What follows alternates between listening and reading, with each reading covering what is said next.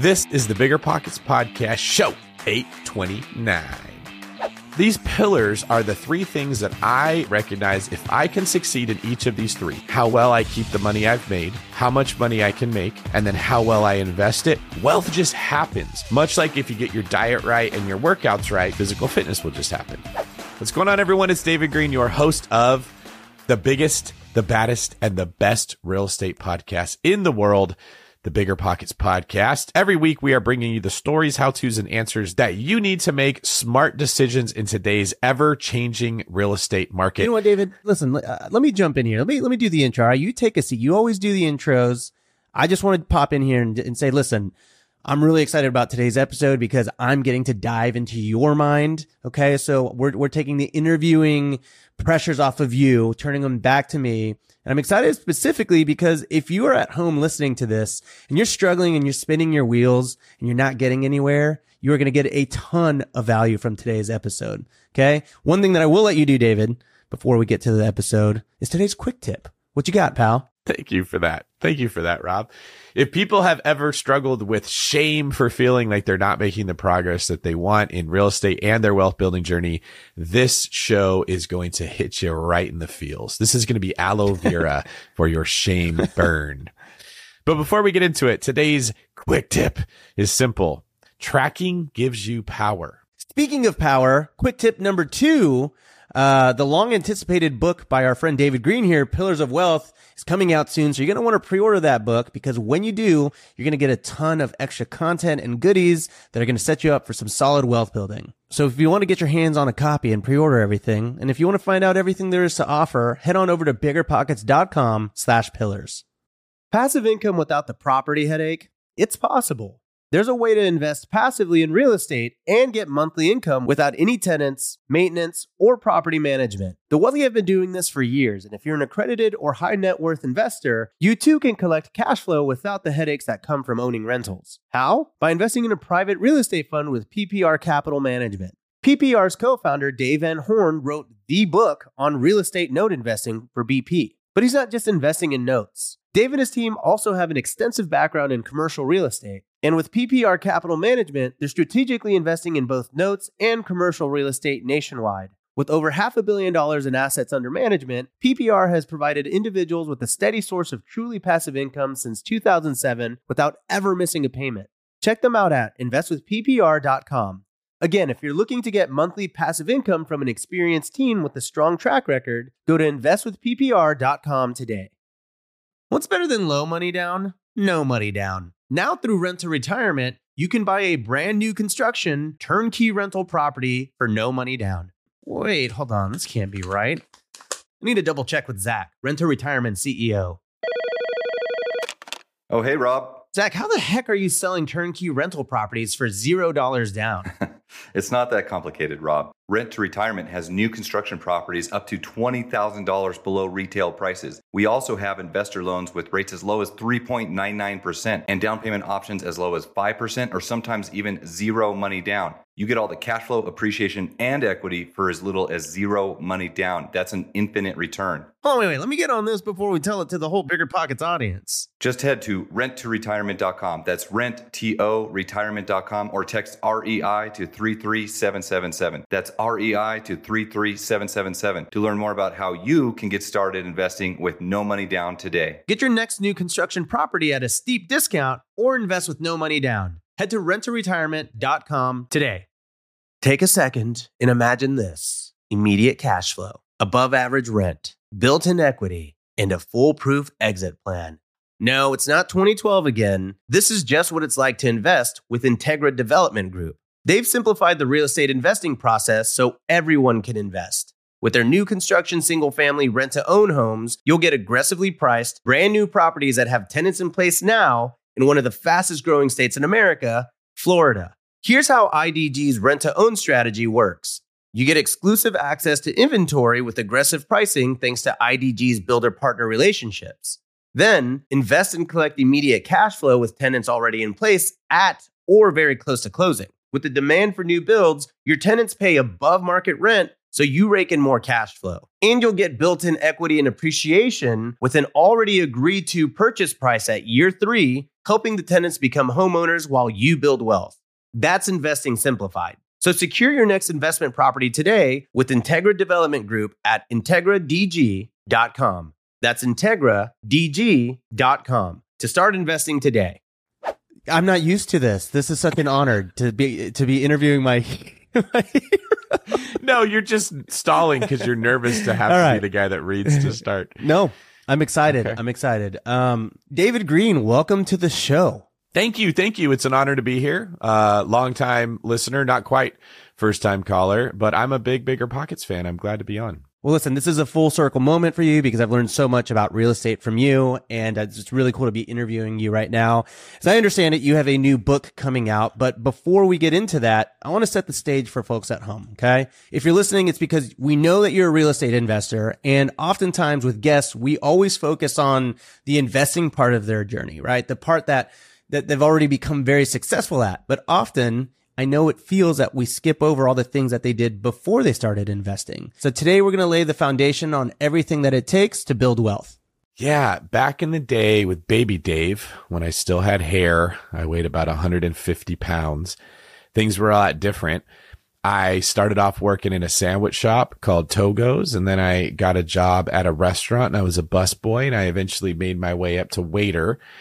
And I would track the money that I made working in that restaurant every single night. Now, I was doing that because to me, it was insane how much money I was making bussing tables. So I would look at the dollar per hour I was making, right? Back then, minimum wage was probably like $5.50 or something an hour. And I got this job at a restaurant and I left with $30. 6 servers all tipped me $5.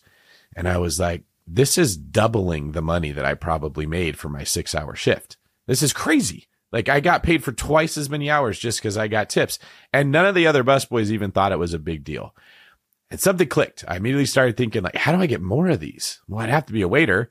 How do I get promoted to waiter? And I went to my boss and I asked some questions about what I would need to do to be promoted. And that was sort of the beginning of as I started to figure out you are in control of your destiny when it comes to work. But I also realized that the other people I worked with were spending the money just as fast as they made it. It's easy come, easy go. Anyone that worked in restaurants, they understand how that is. So I would come home every day and I would write on a little piece of paper, $35, $40, $20 to track how much money that I made. Wow. Okay. And so from the get-go, were you just stashing that away? Did you splurge ever? Did you ever treat yourself? Or was it sort of one of those instantaneous things where you realized you were the one that was writing your paycheck? And so like, did that just motivate you even more? Well, I was working a lot. And I say working, let's be honest here. Working in a restaurant's not like climbing down into a coal mine. Okay. Unless the restaurant is in the coal mine. Yeah, I suppose that's possible. And that's a very niche group of people, but they might be listening. But I would say I was sacrificing my time to be there. Okay. It's not climbing into a sulfurous mountain and carrying around rocks, you know, like some of the people in China have to do. But it's definitely somewhere you don't want to be. You'd rather be somewhere else. And I looked at it like, if I have to give up my time to be in this place to make money, does it make any sense to go spend that $35 that I just made on a dinner that I've lost, right?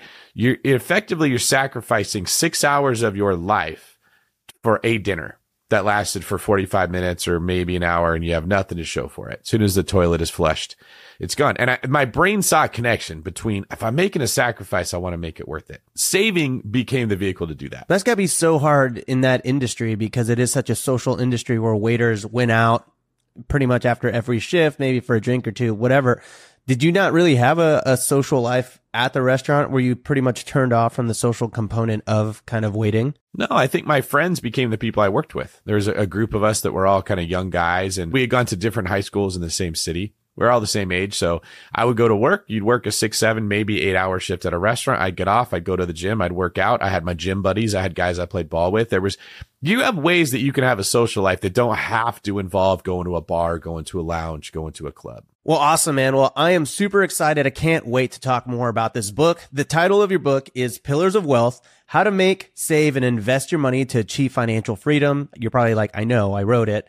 But For those at home, if you're listening, by the end of this episode, you will learn 3 very important things. You're going to learn what to track to put yourself on track for financial freedom. You're going to learn how to know when you're ready for the next level of wealth building and what most people get wrong about investing. All right. So first off, this book is called Pillars. What are pillars?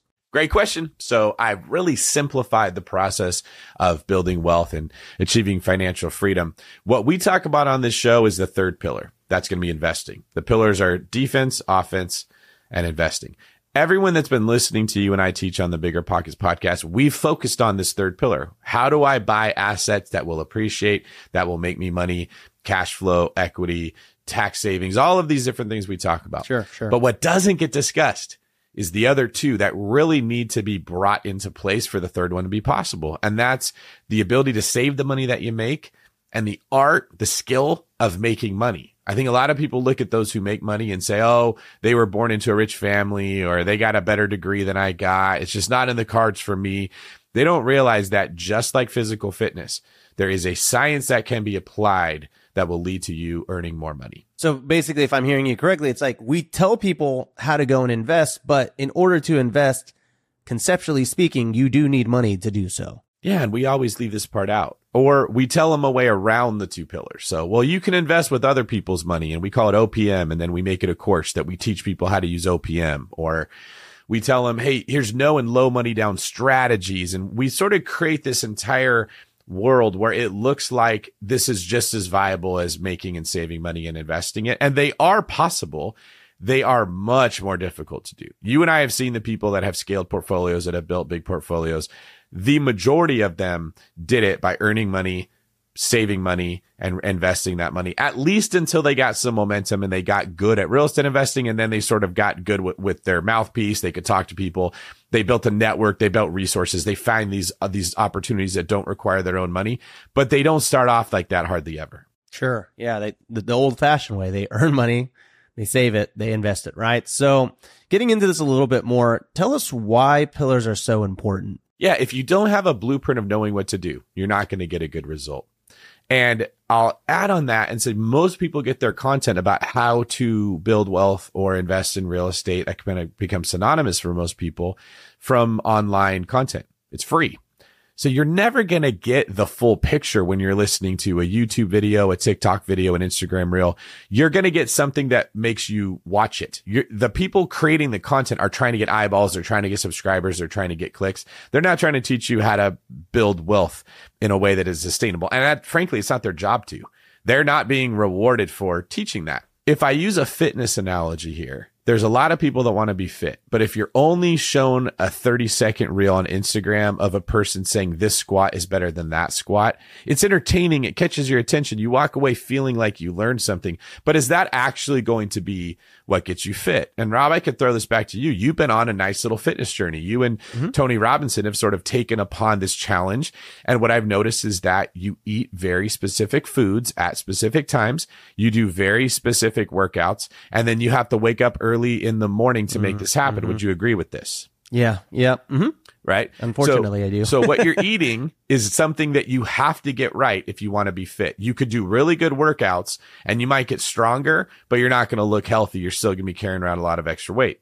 Or you could get your diet right, but if you're not actually exercising in the gym and building muscle and burning calories, you're going to be healthier, but not your healthiest. You're not going to be physically wealthy or physically fit. So these pillars are the 3 things that I recognize if I can succeed in each of these 3, how well I keep the money I've made, how much money I can make, and then how well I invest it. Wealth just happens. Much like if you get your diet right and your workouts right, physical fitness will just happen. Yeah. And I know one of the things that you really get into in the book is tracking, right? The idea of tracking, it's not just doing these things, but there is an actual component to having it on paper and having a system to actually measure success, results, routines, and everything like that. So getting into that topic a little bit, before you track anything, you've obviously got to figure out where you're starting from. How can someone be honest with themselves about their starting point? Well, before you figure out how to become wealthy, you have to know what you're measuring when you measure wealth. And in this book, I detail 3 main things that I think we can simplify wealth into. The first is your net worth. This is how much all of your assets are worth minus your liabilities. It's one way to track wealth. The next is cash flow. This is how much money you make every month compared to how much money you spend. And then the third is your quality of life, because you can have a business that you hate that takes up all your time and you work 18-hour days, you have a good net worth and you have cash flow, but you never get to enjoy it, or you earn it in a way that you hate. You and I are lucky that we get to earn our living doing something we love. We love real estate. We love educating people. We love trying to figure out this puzzle of real estate. If I had to be making my living in something that I hated, I wouldn't consider that to be wealthy. That wouldn't be a very good quality of life, right? Like you're making money, but you hate it. Exactly. Okay, so what I want to do is I want to run through what people should be tracking during each phase/pillar so that people can start doing this themselves today. Let's get started with the first one. You talk about defense in savings. What were you tracking during your defense stage? So I have this philosophy that every dollar you make is yours to keep. And there's a world of people that are trying to take it from you. This is just the way that I looked at the world. I recognized when I started trying to save money, how hard it was. I started to see commercials on TV that would make me want something that I didn't want before I saw the commercial. I would have friends that would say, hey, we're going to go somewhere. And I'd feel that urge where I want to go too. But I would think, well, if I go on this trip, not only am I spending the money for the hotel, the plane, the food's going to be more expensive when we're there, but I also don't make money for 4 or 5 days while we're on this trip. That makes what they were thinking is, hey, it's going to be $800 to take this trip. But if we made $100 a night and you miss 5 nights, it would actually be $1,300 to take that trip. Yeah. And if you compound that if you invested $1,300 over 30 years, 40 years, that's an insane amount of money that you're actually giving up, especially when you're young. So as I became disciplined in where my money was going, I recognized how many things were trying to take it from me. And The Richest Man in Babylon, great book. I reference it a lot in Pillars, sort of details this same thing, that if you are not disciplined with having a plan for where your money's going to go, you will spend it on other things. Most people that I come across, they don't start saving money until they have a goal. It's not until someone wants to buy a house. They're like, oh my gosh, it takes money to buy a house. I now have to start saving, but they don't know where to start. They don't have a blueprint like this of knowing what to do. So what I would do is I would come home every night from the restaurant, like I mentioned, write down on a piece of paper how much money I made. And then I made it a game. I have to save a minimum of $500 a week, which means if I want to go buy something, I can't if I'm not going to put that money in the bank. And then that moves into the second pillar where I would have to pick up more shifts or work a better job or work more hours or whatever it was to make up the difference. But it was creating a challenge for myself that I had to save a certain amount of money that caused me to start tracking every dollar and really put these good defensive principles in place in my life. Now, obviously people have to do this in a way that, I mean, there has to be different ways to do this, right? Because the idea of writing it on a piece of paper seems can be a bit archaic. Are you an advocate of people sort of tracking however they see fit? Are you very rigid on someone's tracking process? What are your thoughts there? I'm not rigid on what you spend your money on. I'm rigid on the fact that you spent it on something you planned to spend it on. I don't like people making emotional decisions to spend money on a whim. So in Spartan League, we have our members actually come up with a budget. This is how much I will allocate towards these different things in life. There's a spreadsheet, and then they fill it out. Now, if you want to go spend your money eating out or getting extra guac on your Chipotle, like someone that I know might want to do, there's nothing wrong with that. If you have made the conscious choice that I will spend this much money on food, I will spend this much money on entertainment, whatever it is. And then we use apps like Mint or Rocket Money to measure where the money's going to make sure that it actually lines up with what we decided we were going to do on the spreadsheet. And this is important because if you're not tracking something, you won't be successful with it. That's one of the things when you started on your fitness journey, Rob, I know you started tracking how much you're eating, what you're eating, when you're eating, and what your workouts are. Very rarely is somebody really fit if they aren't tracking what they do, at least until they can establish these habits that start with tracking, and then tracking becomes less important. Very true. Like when I see a buff dude walking around, I just want to be like, hey, how many grams of protein do you eat every day? Because I know that guy's tracking it, and I'm just curious. That's exactly right. You can. I think it's like you want to when you see other people are tracking, it kind of keeps you accountable a little bit. If you like know other people are tracking too. My wife and I, we very much track effectively every single meal, and I measure my sleep and a lot of different things. But it's a good routine. It's building that muscle, right? And so, however anyone is tracking at home for you, David, it's an envelope with your tips. and it was a notepad. But for other people at home, it might be something very simple like the Mint mobile app. There are so many budgeting apps out there. Is there anything that comes to mind from your coworkers at the restaurant in your early days that you saw them spending money on that you were like, man, this is crazy. I can't believe someone would ever spend money on this? That's really funny. I was probably 19 years old. We were closing down the kitchen. I got promoted to waiter before they did, even though I started working after them and this will move into the second pillar of ways you can get promotions and raises. But I was asking my boss every day, hey, what do I need to do to be a waiter? And they were just showing up every day, waiting for the promotion that they thought they were entitled to. So there was a little bit of like jealousy, I would say, amongst that group of people that had worked there before me. A lot of them trained me in how to be a busboy. So they were kind of giving me a hard time about how I would stay late and work all the time, or I never wanted to go out and spend money like they did. And as they were kind of razzing me a little bit, I remember saying, hey, how much do you guys spend every day between the going out to eat, the alcohol you drink every night, and the weed you're smoking? And one of them kind of was like, well, I spend about this much on weed a week. I spend this much on alcohol because I go out this many times, and food, we had to kind of figure it out together. It came out to be what I just thought was a wild number of how much money they were spending on just those things, not their car payment, not their rent, not their big bills. It ended up being like 15 grand a year. Wow. And I did this little, in my head, I was like, okay, we're all in college. We're all freshmen in college. That's going to be $60,000 when you graduate college. That will be gone. And remember, this is like 2003 money. That's even more than it is today. Yeah. And I just thought, it doesn't seem like a lot of money when you're just spending it in the week, especially when they would think, well, I could just make more. I'll pick up another shift. I'll make $100 and I'm good. But over a course of time, that becomes really big. And if you think about what $60,000 can do if you invested in real estate, that's 20% down on a $300,000 house. That $300,000 house becomes worth $400,000 after 5 years or 6 years. Now that's $160,000 that you could have had over just 4 years. And something clicked where I realized what appear to be small little decisions, they actually amplify into massive ones when you compound them over time. So give us an idea. What is mastery of this first pillar, the defense, the saving pillar? What does mastery of this look like? So the example I give in the book is most of us are in a river and we're floating with the current that we don't recognize because our eyes are closed. And our eyes are closed because we are not tracking where our money goes. We don't think about it. We use a credit card. We have a rough idea of how much we make, but most people listening to this have zero idea where their money is actually going. When you're in a river and your eyes are closed, you don't feel the current. You don't know where you're going. It's taking you backwards and you don't realize it. When you open your eyes, that's when you start tracking. You realize, oh my gosh, all my money is disappearing. I'm getting nowhere. This is why I'm not making any progress on my goals. I'm listening to podcasts. I'm watching YouTube, but I haven't bought any real estate because your money is disappearing. Yeah.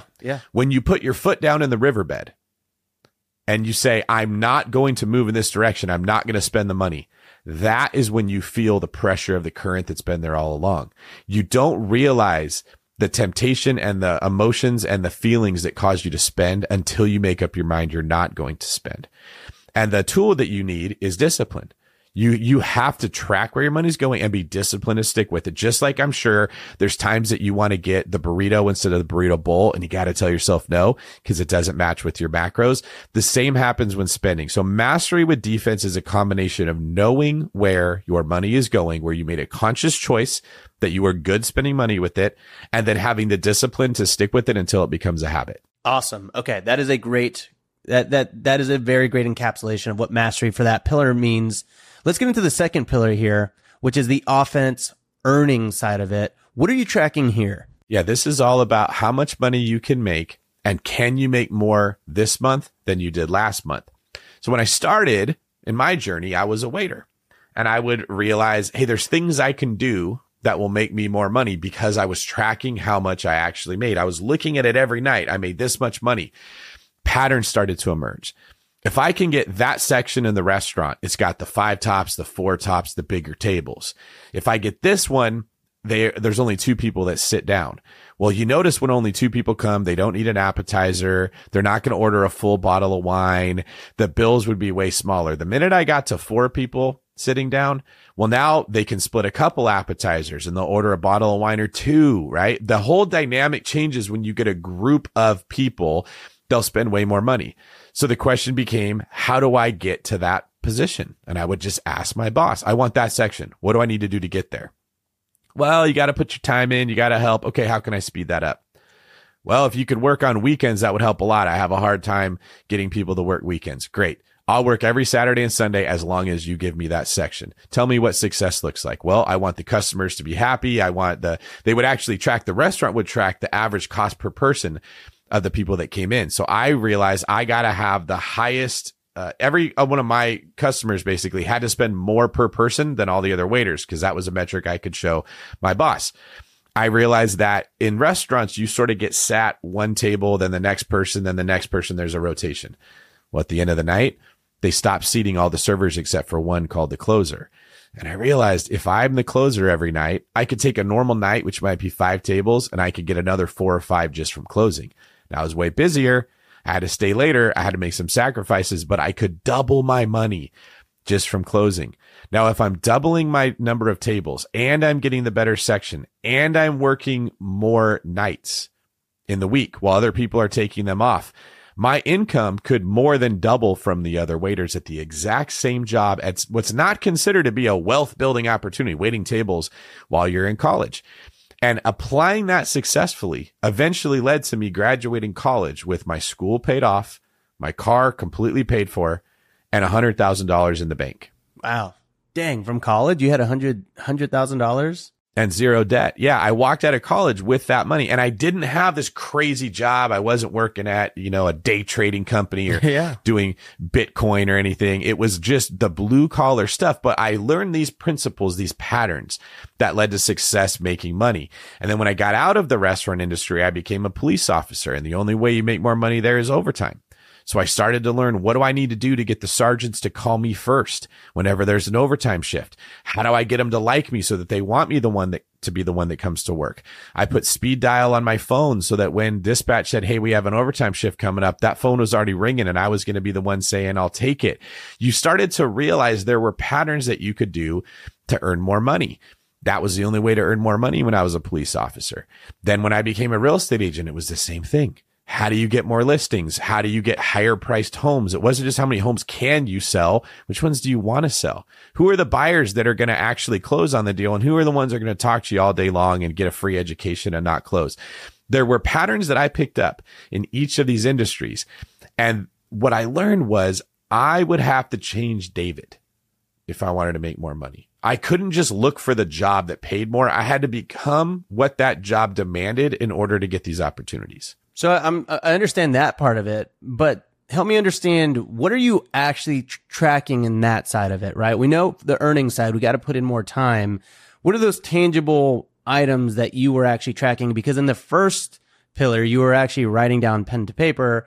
These are my tips. I'm tracking those. I'm actually looking at how much money I'm making. Mm-hmm. We move into earning. How are you tracking the actual earning side of it?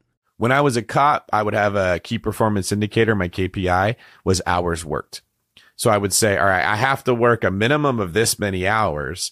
And if I do that, this is how much money I can make above what my normal paycheck would be. And I could literally double or even almost triple it by just working a lot of overtime, because overtime gets paid at time and a half or sometimes more than that in addition to your regular shift. So at one of the jobs I had, we would get paid double time if we work like 7 days a week. So my Saturday and Sunday were normally days off. If I worked a 20-hour shift on each of those days, that was like getting paid 40 hours a day, which was 80 hours over a weekend. That's a full 2 weeks pay. Man, that's wild. That I could make in one weekend, right? I would track that. So, and then the game becomes, how do you find a way to safely do that? What do you have to give up in order to do it? How do you have to combine your shifts together? It was kind of a logistical headache. So you don't want to do it forever, But for me, that was a sprint, and I had the goal of investing that money in the third pillar. So that's what I was tracking. When I became a real estate agent, I was tracking how many houses I close and my total sales volume, as well as making sure your expenses stay low. It's very easy when money starts rolling in business to just start throwing it out the door. This is what I see when I get, like, I partner with someone who's younger than me, or someone becomes successful because we start a business together or an enterprise and money starts rolling in. They spend it just as fast as they make it. That's why I advise you need that defensive pillar to be locked down before you start making the money. But we train our students to track every month how much money they made and was it more than last month. And then the question becomes, what would I need to do differently? Do I need a new job? Do I need to be in a new industry? Do I need a side hustle? Is there overtime opportunities? Should I start a business while I'm working my job and start building up the success of that business so that the income of the business grows every month as well? Right. Every lender loves to talk about how easy it is to get a mortgage. Then, when it's time to fund your next deal, they ask for your full financials, your blood type, your mother's famous spaghetti recipe, and a map to the fountain of youth. Sound familiar? You got all that handy, right? Why not switch to a lender who actually makes qualifying for a loan easy? A lender like Host Financial. Host Financial takes the tedious tax returns, endless W-2s, and time-consuming financial requests out of the picture. Their light doc and common sense underwriting guidelines mean frictionless transactions every time. You'll even be able to use the actual or projected income of the short-term or long-term rental you're looking to purchase or pull equity out of. That's what lending built for investors looks like. So take the next step and grow your portfolio faster. Visit hostfinancial.com to request a quote in as fast as 60 seconds, which is faster than this ad. If not, it's pretty close. That's host, H-O-S-T, financial.com. Again, that's host, H-O-S-T, financial.com.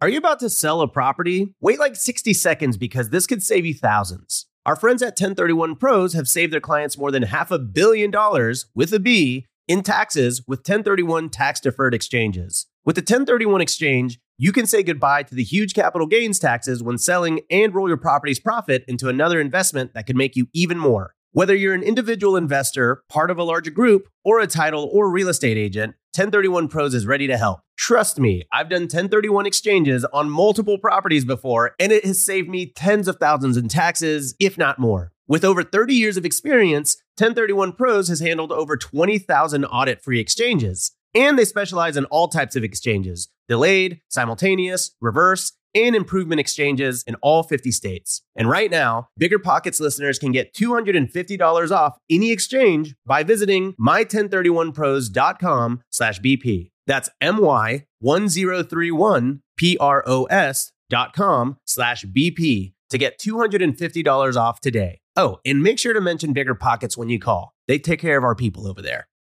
This show is sponsored by Airbnb. Did you know that a long time ago, before I ever started my real estate business, I turned one of my first primary residences into an Airbnb? And that's the extra income that I needed from Airbnb that gave me the confidence to go out and work for myself and eventually quit my 9-to-5 job. And now I have dozens of Airbnbs all over the country. I've even partnered up with the old David Green on a recent property in Scottsdale to take our portfolio to the next level. And of course, we host it on Airbnb. But you don't need to be a full-time real estate investor to start on Airbnb. As a matter of fact, I was self-managing 10 properties while working my 9-to-5 job, so I know anybody can do it. Think about it this way. You're looking for extra income and going on a vacation. Wouldn't it be great to rent out your space and let your property pay for itself while you're gone? I did this one time. I pitched my wife and my roommate, because we were house hacking, on the idea of renting out our home, and it paid for all of our expenses on a trip to Mexico City. So go and give it a try. It might just change your life, just like it did mine. And I really do mean that. Your home might be worth more than you think. Find out how much at airbnb.com/host. Top real estate investors love to talk about how they save so much on taxes. But how are they able to build rental property empires while skirting Uncle Sam? 1031 exchanges. 1031 exchanges allow you to defer capital gains taxes while you sell an investment property, exchanging your old property for a bigger, better one and avoiding the tax man while you do it. And that's where First American Exchange Company comes in. They're the leaders in 1031 exchanges. Whether you're a seasoned investor or just starting, First American Exchange can help you with simple rental property exchanges, complex commercial real estate investments, reverse exchanges, and more. Don't let your taxes eat into your profits. Visit First American Exchange Company at firstexchange.com. or call them at 800-556-2520. That's firstexchange.com or 800-556-2520. Keep your money in your pocket and propel your portfolio further at firstexchange.com. First American Exchange Company does not provide tax or legal advice. Consult your financial, real estate, tax, or legal advisor about your circumstances. First American Exchange Company. Safe, smart, secure. So you're tracking things like hours. Your KPI is the shifts that you work, or the shifts that you work for the police force outside of your full-time job. And then obviously we've got the effort, like how much effort you're putting in relative to the quality of life that you're getting. So DG, how do you actually keep tabs on those things, and how often? Is it something that you were going in, looking at your, whatever tracking system you had every single hour, every single day?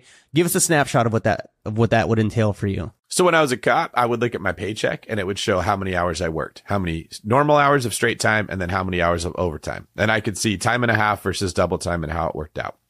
When I was a real estate agent, I would have a profit and loss statement that I would look at every month. This is how much money the company earned this month versus what it earned the last month. And it doesn't really matter what you make. It matters what you keep, right? So the minute you start tracking it, Rob, here's what's crazy. Your brain starts looking for ways to make it better, right? If I took this many listings versus this many buyers, I made this much more money.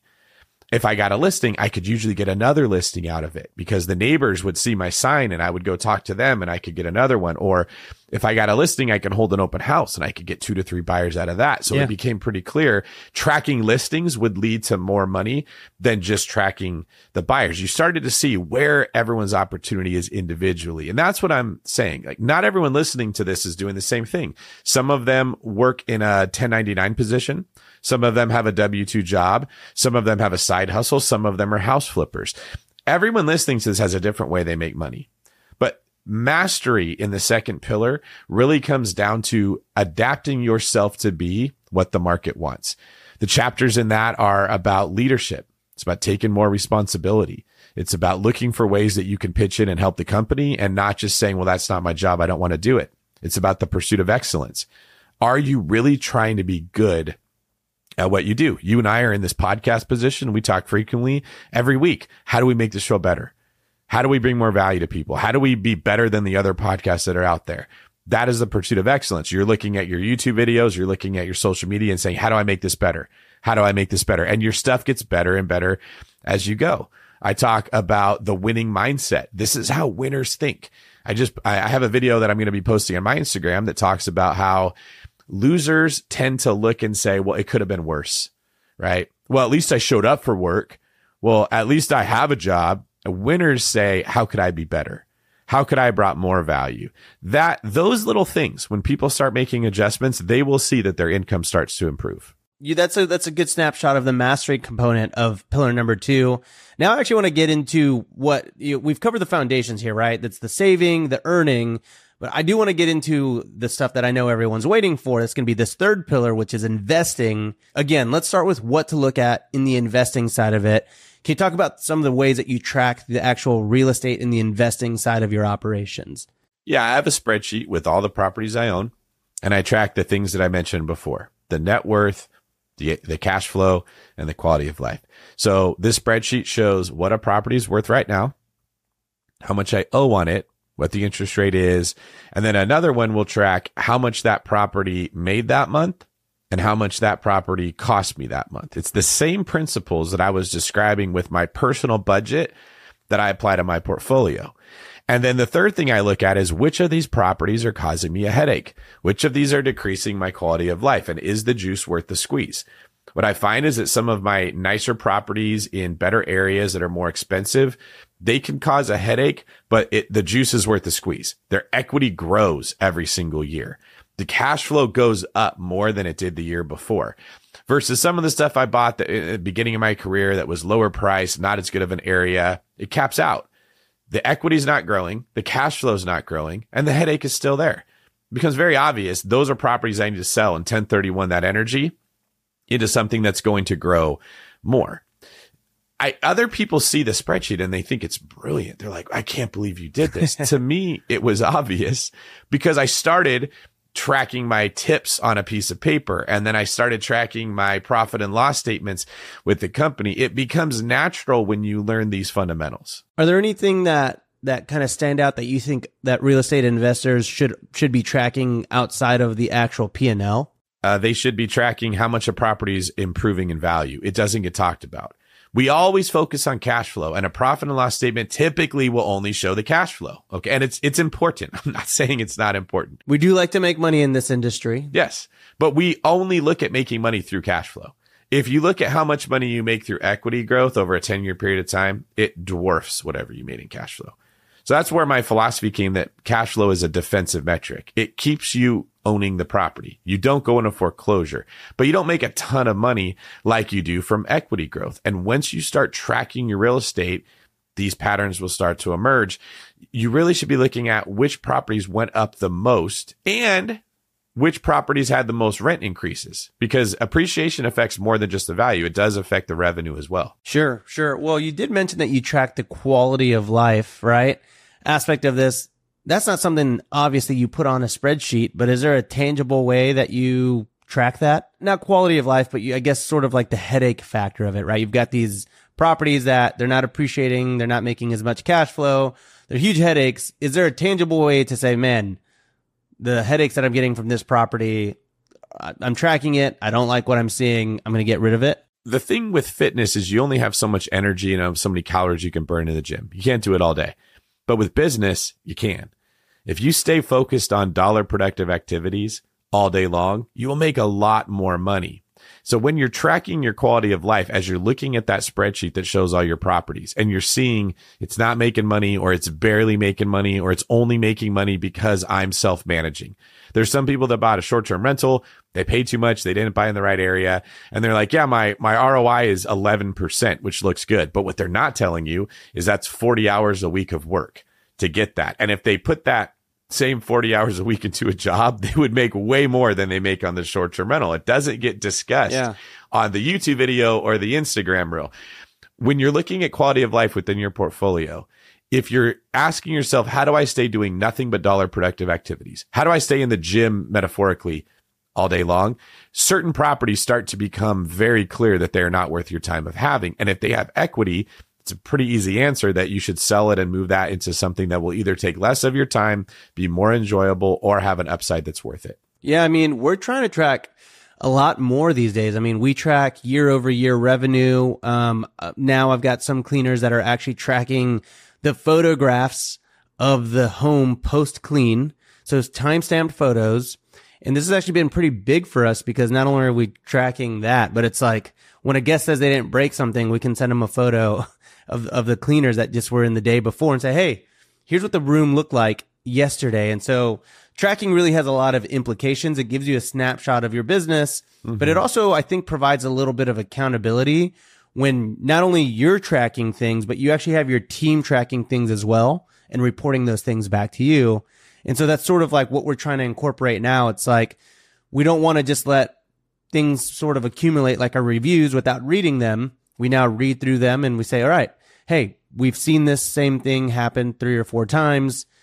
Where's the accountability here? Like, whose job is it to address this one thing? So I think that to really start excelling in this investing pillar, especially when you start building out the team, is actually having that tracking reported, having individual tracking, I guess, for different team members in their role, reporting it back to you. And that's, to me, we're starting to see so many more efficiencies because when it's all out in the ether and it's not really written down on paper and you don't have a system in place, how can you really track your business?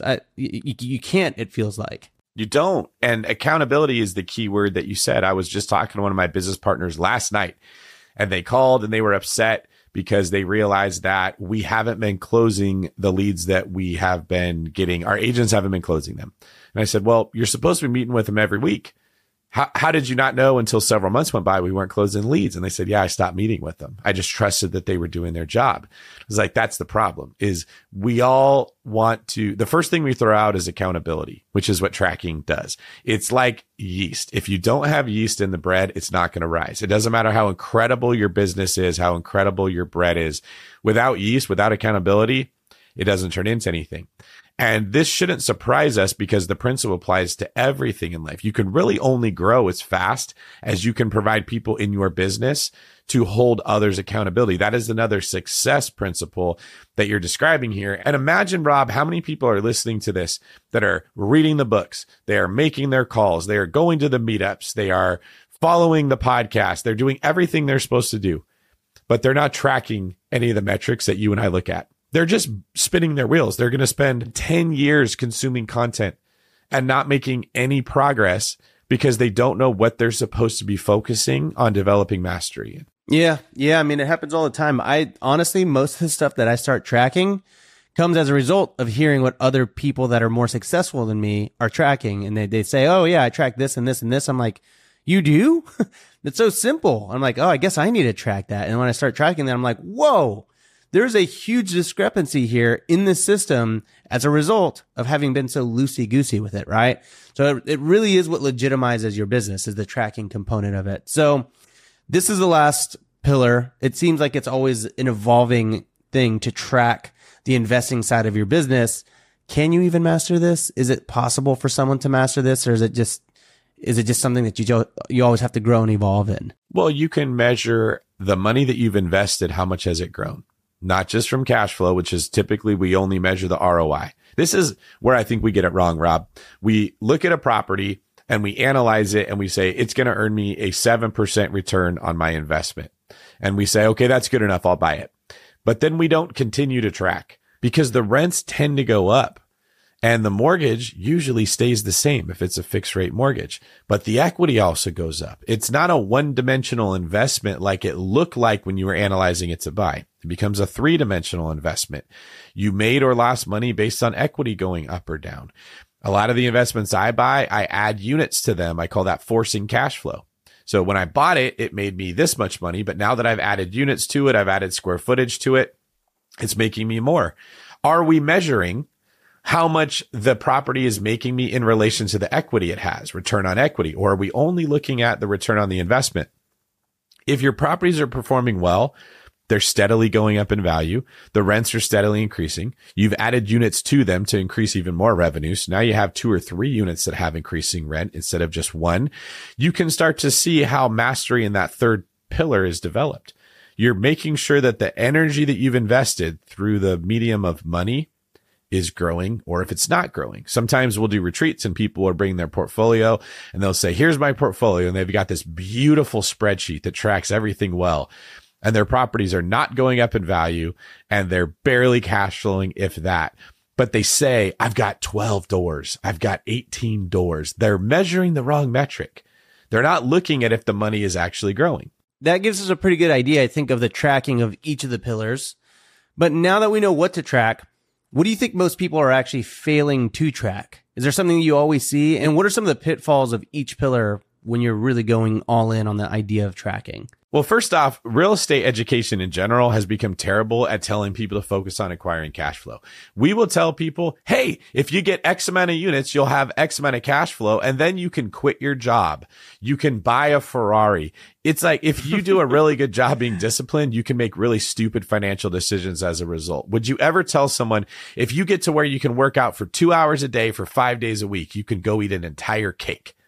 It's foolish when we look at it outside the realm of real estate investing, but it's normalized in our industry. I think that it's much wiser to be teaching people, let's figure out where your money is going. Most people are failing to track where their money is going in the first place. They treat money like it's this, like a money tree. If I can just earn more of it, I can spend more of it, but you don't get anywhere that way.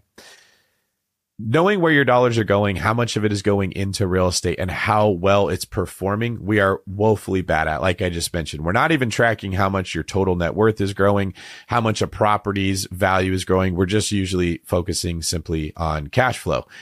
I also think people are failing to track the effort that they put in every day in their job. Now, I know that this is a novel concept, okay? But I talk about how everyone should go to work and they should have the attitude of, it's the last day of tryouts and I don't want to get cut. We can all, every one of us, can control the effort that we put into our job. And I think a lot of the time we clock in and we clock out and we say, I did my job, and we pat ourselves on the back, but we don't ask ourselves if we tried our hardest. I come from a sports background. I played basketball. You can be on the court for the whole game, but that doesn't mean that you contributed the same way. The idea was to play a perfect game. How hard can I work? How many turnovers can I cause the offense to have? How many guys can I get open? Even when I don't have the ball in my hand, there was a ton of things that I could do in basketball, setting screens, blocking off defenders so other guys could get to the rim, making the pass, drawing to defenders to get other people open. There was always something you could do, even just running a fast break so that the defender has to pay attention to you and the guy with the ball can get to the rim easier because you're distracting the defense. Do we take that attitude into our jobs? Can we all say that at the job we have, we are giving every single amount of effort we possibly have and looking for ways to be a better employee? Or do we take the attitude of, well, I'll try harder when the coach gives me more playing time? Well, when you give me the ball, then I'll try. I think that's a disease that a lot of people have fallen into, and it's this wealth entitlement idea that I'm supposed to be wealthy, and if it's not coming to me, I'm not going to try hard. We hear a lot about this idea of imposter syndrome. Okay. I think that what that really is your subconscious telling you, if you got that promotion that you say you want, if you got that business opportunity that you say you've been waiting for, you know you would fail because you're not even crushing it with what you're doing. We all want to be jacked. Okay. But Rob, if I went and put 500 pounds on the bench press bar and said, here you go, this is what jacked people do, would that benefit you right now? No, it would crush my sternum. That's exactly right. It'd break your rib cage. It would be the worst thing ever. If we gave a business to someone and said, hey, you now own 40 short-term rentals. You are going to flip 100 houses a year. It would crush them. They would lose all their money. They don't have the skills required to do it. You only get to bench press 500 pounds by adding weight on and pushing yourself at every single workout. This is common sense at everything in life except for our industry. That's interesting. So let me ask you this. As you level up, how do you make sure that you're maintaining strength in the previous pillars? Well, for one, you have habits that develop after tracking. So let's say that you stay on your diet for 4 years. At a certain point, you don't need to track your macros because that's all you eat. Yeah. It's not a lot of effort to meal prep once you've done it for years like it was in the beginning. You find efficiencies. You have the same food delivered. You know what you're going to eat. Your body starts telling you it's time to eat right now. And if you eat at the wrong time, it feels wrong. That's not the case when you're starting. That's when tracking is so popular. I don't have to track every single dollar I'm making now because I have these habits in place where it feels wrong to spend money on dumb things. My habits are guiding me through this. The same with offense. I look to make more money, but when I get a new opportunity, it's not this really anxiety riddled, how am I going to succeed here? I've done it so many times. It's a predictable pattern. I know if I want to be better at jujitsu, if I want to lose weight, if I want to start another company, I've done it lots of times. I know how to do it again. So it's almost like it becomes muscle memory at a certain point where you do work so hard to establish these habits and to track and everything. And then occasionally you might deviate a little bit. And when you deviate, it does feel wrong. So honestly, it's like it feels like it's muscle memory. Is that how you would sort of liken this idea of like, is that sort of how you would describe this? Yeah, that's a wonderful way of putting it. That's a pattern of how life works out. The first time you work out, you're super sore. But if we were that sore every time, nobody would do it. Your body adapts to it. It stops being sore. Workout stops sucking when you've done them for a while. You actually start to crave the workout. It becomes something you want to do. Tracking, accountability, focusing on the pillars, it becomes easy and even fun once you've done it for a significant period of time. Well, it's awesome. So before we wrap up, can you just give us one big mistake that people are making with regards to their wealth building? I know this is something you've come across. I know this is something you've consulted people on. What's some of those common ones, if it's not one in particular? But give us like a quick one here, and then we'll close out the show. They're not putting their best effort into the opportunity they have right now, and they're telling themselves that I'll try harder when it happens. You can't have that attitude. You can't think I'm going to work really hard to get someone to marry me. And once I'm married, I'm going to stop and I'm going to chill. And it's going to be a passive relationship. I'm going to work really hard to get fit. And once I'm fit, I'm going to eat whatever I want and stop working out. I'm going to have passive fitness. It's a ridiculous thought, but it gets taught like that works in business. I'm going to build a big business or I'm going to build a portfolio. I'm never going to look at it. It's going to be passive income. It could be passive-er, Okay. Like we were just saying, it's less work once you've got good eating habits to stay fit. It's less work once you're good at working out. You've done it for a while, but it's never passive. You're still going to have to maintain it. People have this ridiculous idea that they're going to just buy some properties and it's going to turn into money. And then they think there's something wrong with them. They don't understand that that's not how the world works. If you stop paying attention to things, they fall apart. Or like I said earlier, they're not giving their best effort. If you're going to the gym every day and your goal is to leave without touching the weights, you're a fool. I would say if you have a W-2 job and you don't like it, but you're not working really, really hard to get better at it, you haven't earned the right to get to the next position in life where you can make more money. I remember this principle sort of revealed itself to me very obviously when I was on a hike with someone. It was like 105 degrees, very hot day. We're hiking up a hill and this person's complaining about how hot it is. Oh, I'm so hot. They just keep telling me how hot. And then they start moving at a snail's pace. It's so hot, Rob. Oh, I just can't do it. And they're crawling. And I was like, then let's walk faster to get out of the sun so you could feel better. Like you're doing the most counterproductive thing you could when you're in a situation you hate to say, well, I'm going to work less. I don't like my job, so I'm going to try less. I'm really overweight and I'm winded just getting out of bed, so I don't want to go to the gym because it's hard. If you don't like where you're at, the only way you get out of it is by working super hard, developing competence and eventually mastery, and then getting a job that you like more because you have the right skills. Everybody, if they take that approach, they may not all become multimillionaires, but they will definitely become financially secure. You can pay off a house and live without a mortgage. You can get all your credit card debt paid off and you can have a really healthy amount of money saved up. You can house hack a house every year with 5% down. There are so many wealth building options that are available if we take that approach. So then let me ask you this. What would you recommend to someone listening at home right now who feels like they're stuck or they're waiting on the next thing? Stop watching the influencers like you and I that can lift 500 pounds of financial weight. Don't worry about that. It would crush you. Ask yourself how many times a week you're going to the gym, and are you working out as hard as you possibly can? Are you maximizing the opportunities you have now? Are you looking for ways to build skills, to build talent, to improve your value at the position you have right now? Because if you're not, you don't want more weight. You don't want more responsibility. You don't want more wealth building opportunities. It's going to crush you. Start building what you've got and you'll build the skills and the opportunities will make themselves clear. Rob, you and I know this, man. We have businesses and we're looking for talented people all the time. Okay. Mm-hmm. Are you out there saying, you know what? This person's lazy. They don't give a good effort. They're not putting their most into life. But if I give them a job, I bet you they'll step up and they'll crush it for me. Yeah, usually not. Usually doesn't work out. I spent 5 to 6 years making that mistake with hiring, right? What I've found is the people that are going to work good for me are already working good where they are and they stand out. When I go to the restaurant, the waitress who's kicking butt, who's taking care of everyone else's tables, who's doing more than her job, if I hire her, she's going to work like that for me, right? When you come across someone in the industry and they're really good at what they do, you're like, I would hire that person for this new business opportunity.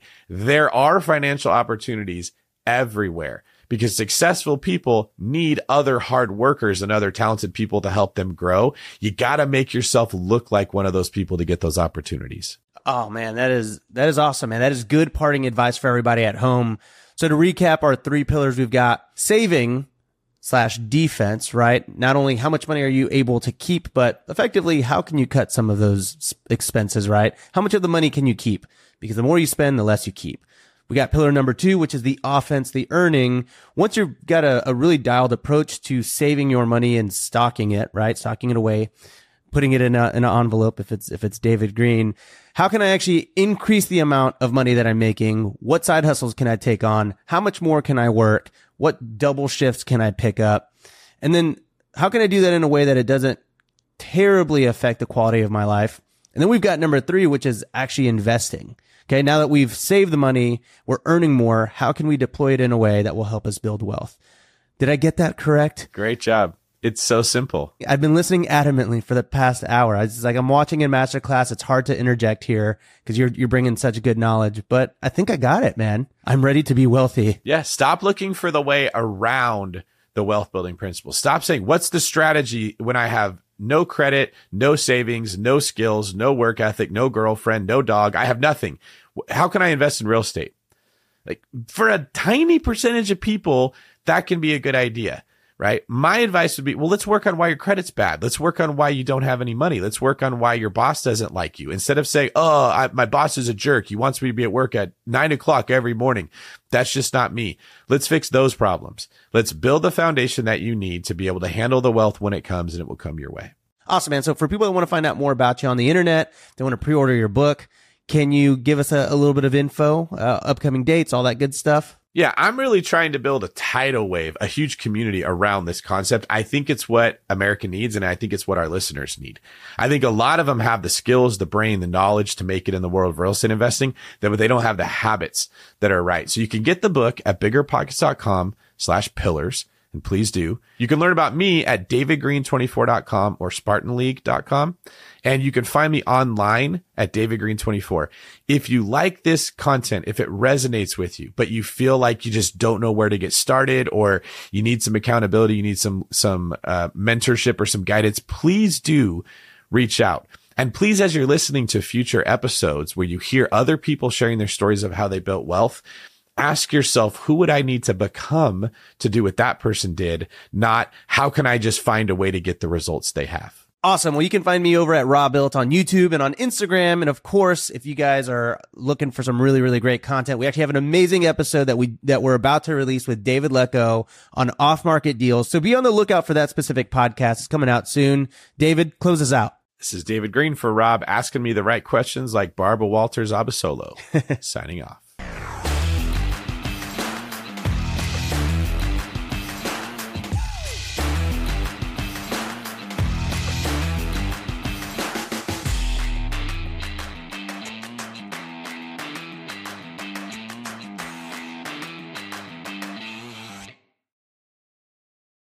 The market is changing, and finding your way can be tricky. Rates shift, headlines whirl, but your goal hasn't changed. You want financial freedom. And the best investors know it's not about timing the market, it's about time in the market. If you're ready to get into the real estate investing game or take your game to the next level, finding an investor-friendly agent is your next step. With BiggerPockets Agent Finder, you can find the right agent in minutes. Just head to biggerpockets.com/deals and enter a few details about what and where you want to buy, and bam! Instantly match with an investor-friendly agent who fits the bill. These local market experts can help you navigate the neighborhoods, analyze the numbers, and take action with confidence once and for all. This free resource is only available at biggerpockets.com/deals. Get an agent, get the deal, and get closer to financial freedom at biggerpockets.com/deals. That's biggerpockets.com/deals to find your investor-friendly agent today. The content of this podcast is for informational purposes only. Past performance is not indicative of future results, and all host and participant opinions are their own. Investment in any asset, real estate included, involves risk. Use your best judgment and consult with qualified advisors before investing. Only risk capital you can afford to lose. BiggerPockets LLC disclaims all liability for direct, indirect, consequential, or other damages arising from reliance upon information presented in this podcast.